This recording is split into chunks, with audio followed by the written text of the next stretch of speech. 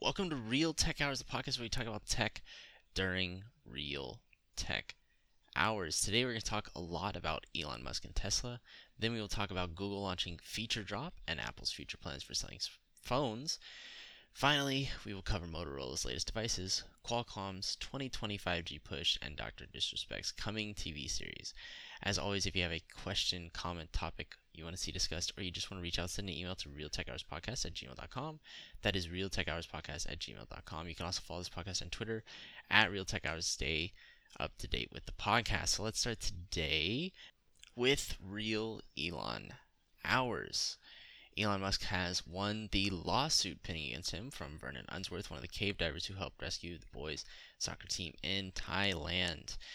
If you don't know what I'm talking about, in an exchange on Twitter, Unsworth claimed, so back when the boys' soccer team was stuck in the caves in Thailand after they were cave diving and the water rose to a level where they couldn't get out safely by themselves, some teams came together and tried to go in and save them. There were some divers. Elon Musk made a submarine that tried to fit down there, and then in an exchange on Twitter, Unsworth claimed that Musk was wasting his time making the submarine and that it would never work, that it was a big PR stunt, all this other stuff.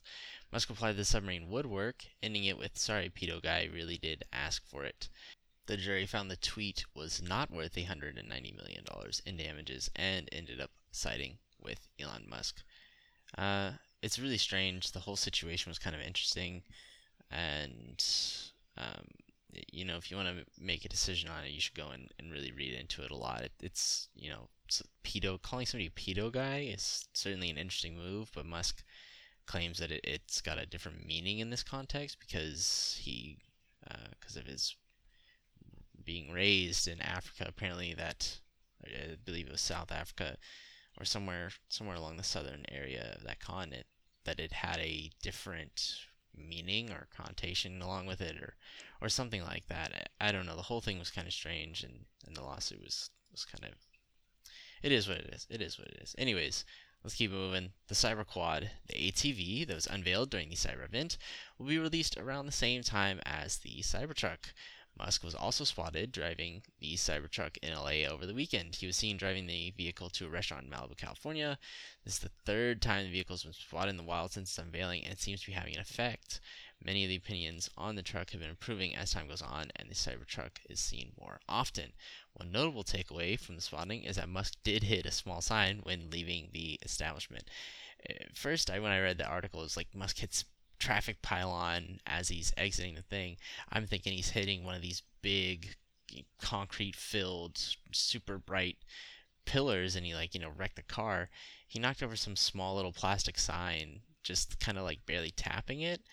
And honestly, from the video, it's kind of understandable because he doesn't really have a lot of, it's not a final production version of the car yet.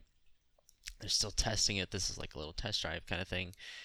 And it doesn't have side view mirrors, it doesn't have a rear view mirror, and he was leaving an area and it's kind of there, and that the truck is kind of wide, and we obviously it's still difficult to drive a in production, a in test vehicle.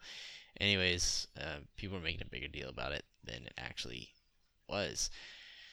So now for some more general Tesla news. Customers who purchased a Tesla after July 1st of last year were told they would eventually need to pay for data access to be used with their cars. The charge will be $10 per month, starting if they choose after the end of their final trial of premium connectivity.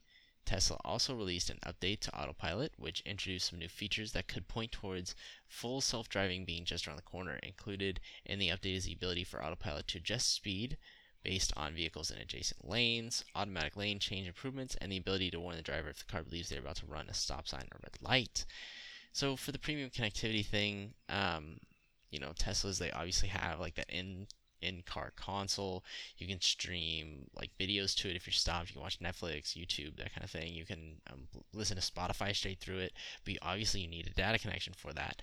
And up to this point, it's been free. And now the people who purchased it after July 1st of last year were told, hey, eventually it's not going to be free. Supposedly it was supposed to come at the end of last year. Well, now here we are at the end of this year, and it's finally starting to roll around. They're going to say, here's your final 30 days. After this, if you want it, it's $10. You'll still be able to use these features if you connect your phone to it, but obviously you'll be burning through Bluetooth hotspot.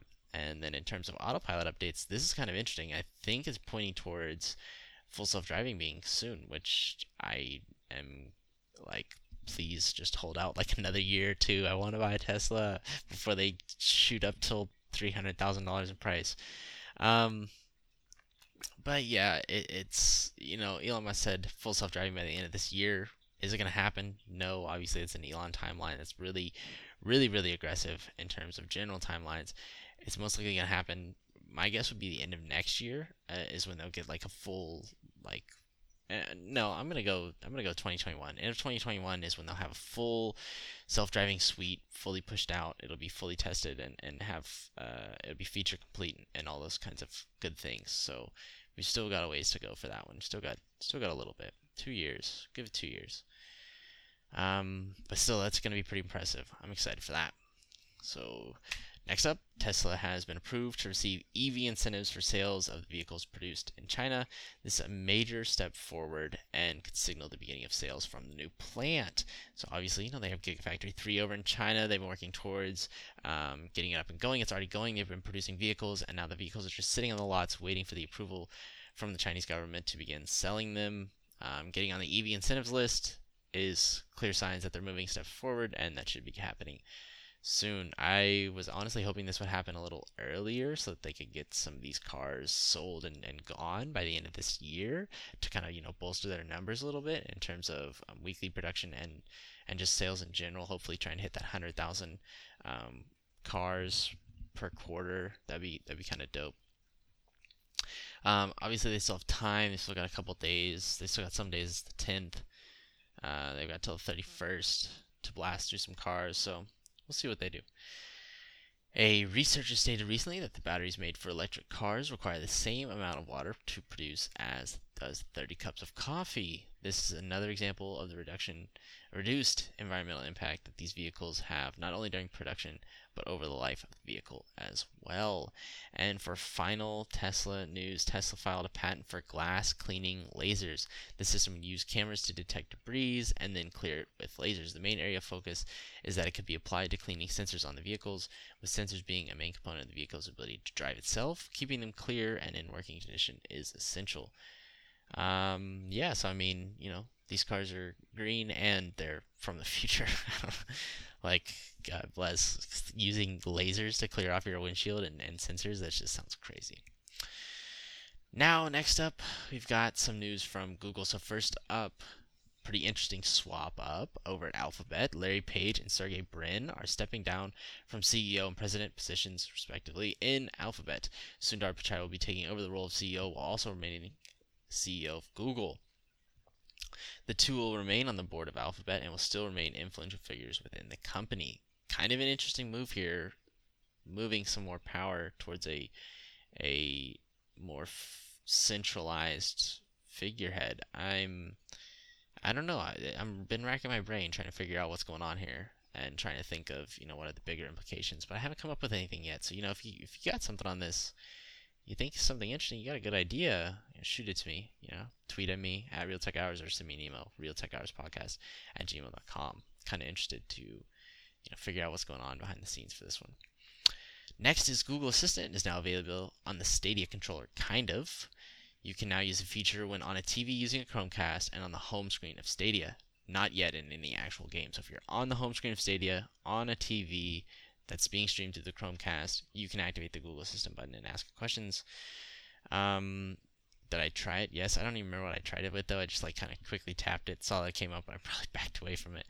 But Stadia has been getting better. Stadia's been getting better, I have to say. I think I talked about it last time in the podcast. I was playing it, or maybe I didn't, but I was playing it just the other day, and no more freezes. I wasn't having any more really weird freezes. My controller was no longer disconnecting. I played for just about an hour, and I was feeling it. I only had like 2 big lag spikes, and they weren't even that bad compared to launch. So it's really getting there, and it's really getting better. I'm excited. I'm very excited. Let's move on to some other Google topics. So first up is Google did their first feature drop. I'm kind of actually pretty excited about this. They released some new updates to Pixel devices. This will be a monthly occurrence with the devices, and the first one brings some interesting features. So I actually got this just yesterday. Whether I got it before that or not, with the December patch or whatever, I didn't even check. I didn't even think to check. But basically, Feature Drop is going to be a monthly event where they're going to release new features onto the Pixel devices. And this is one of the things I love about buying the Pixels, because my main reason for buying the Pixel was that this is where I see the forefront of the smartphone software market being. This is where all the updates are going to be. This is where everything's going to happen first. Apple does their own thing. Apple's got iOS. It is what it is. They're not dropping features like Google is, at least as far as I've seen. They could be. I haven't seen them. If they're dropping some features, let me know. But I haven't seen anything drop like Google drops features. And here we have our first set. So automatic call screening on the Pixel 4. Obviously, they have call screening prior to this that launched with the Pixel 3, where if you don't recognize the number, you hit screen call. Google picks up for you. Well, now on the Pixel 4, it'll start on the Pixel 4. Most of the time, they do drip down towards the rest of the phones. But now it'll start automatically screening unknown numbers, and it will silently screen suspected spam or robocalls. So that's actually kind of dope. And then if it needs your attention, it'll pop up on the screen with a little card saying, hey, this number's calling and this person said this, give you a quick little snapshot of who's trying to call you. The next one is Google Duo received a few updates such as auto framing and background blur. They also added a feature to blur portraits after you take them using a new feature in the Photos app. Kind of dope. The Pixel devices should see better memory management. Pretty big complaint that started back in the Pixel 3. And the Google Recorder app is now compatible with older Pixel devices. This is actually kind of dope. I knew that this was coming. I saw this a couple weeks back. I tried to download it myself. Could never find it. Or sorry, no, I didn't see a couple weeks back. I saw it back on the December 5th patch that it was available to be sideloaded. And I tried to find it on the Google Play Store. Couldn't find it. Then just now, the other day, literally yesterday, it asked me, you want to install the Google Recorder app? Boom, I hit that install button, and that's a wrap. I haven't used it yet. I'm excited to give it a test though. But yeah, as I said, I'm really excited for this feature drop. I wait every single month for the 5th of the month. I was really camping them out back when I first got the phone, and now the 5th just kind of floats around my head. For the 5th of the 6th, I think about it. I look through the app store, try to find that update, and now boom, because I love getting these new features. I love hitting these updates. Absolutely fantastic. So let's move on. We're going to talk about Apple for a little bit. Apple is reportedly planning to make the 2021 iPhone a completely wireless experience and remove the Lightning port. Ming-Chi Kuo, an analyst who has a great track record when it comes to Apple predictions, has stated that they plan to make this change to their higher-end devices in a move to boost sales. Apple has also recently released the details of the plan for iPhone purchasing financing using their Apple Card. The information now shows up in the Apple Pay app detailing the 24-month zero-interest plan. So yeah, two little interesting tidbits. 2021 iPhone being completely wireless, no Lightning port on the upper end device. Wow. They're hopefully they get the wireless charging down pat where it's super speedy, and I can see it happening.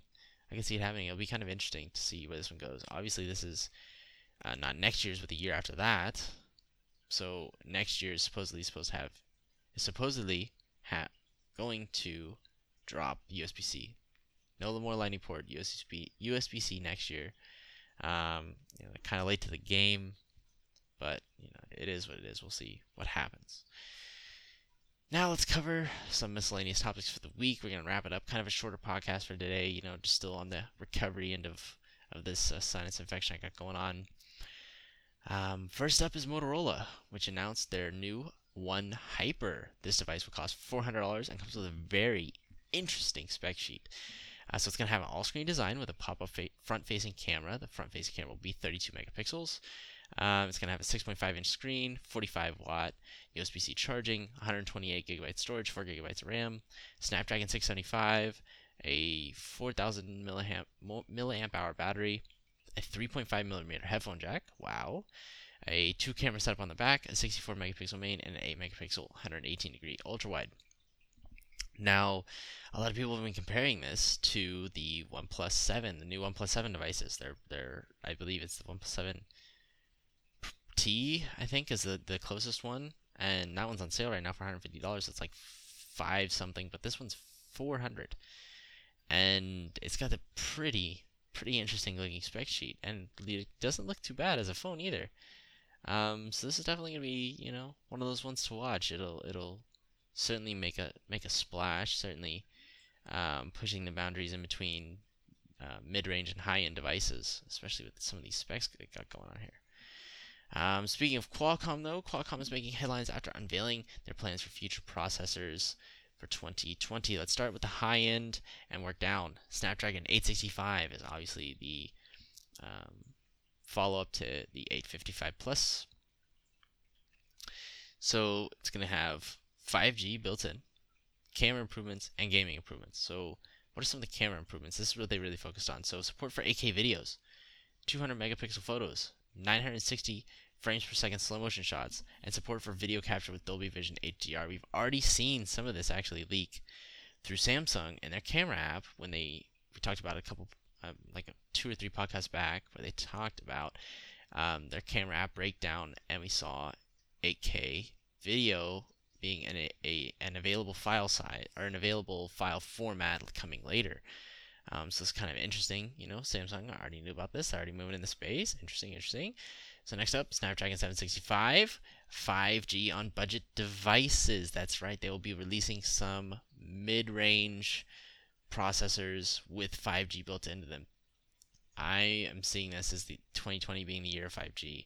We just had that big 5G rollout where they have like the that lower band spectrum 5G service, but it's nationwide. It is a little bit faster. MKBHD did a video on it. I'm going to throw it in the description, actually, now that I think about it. It's pretty good.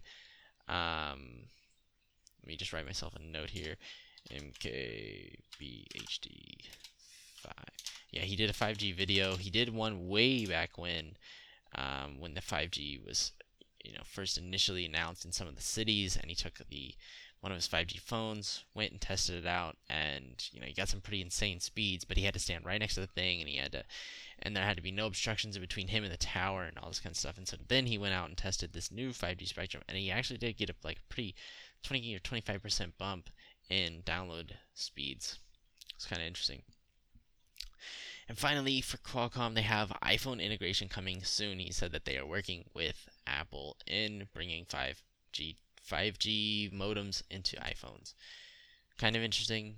See where this goes. But yeah, big 5G push. They also announced some new laptop processors, similar to what they're doing over at Microsoft with the Surface Pro X.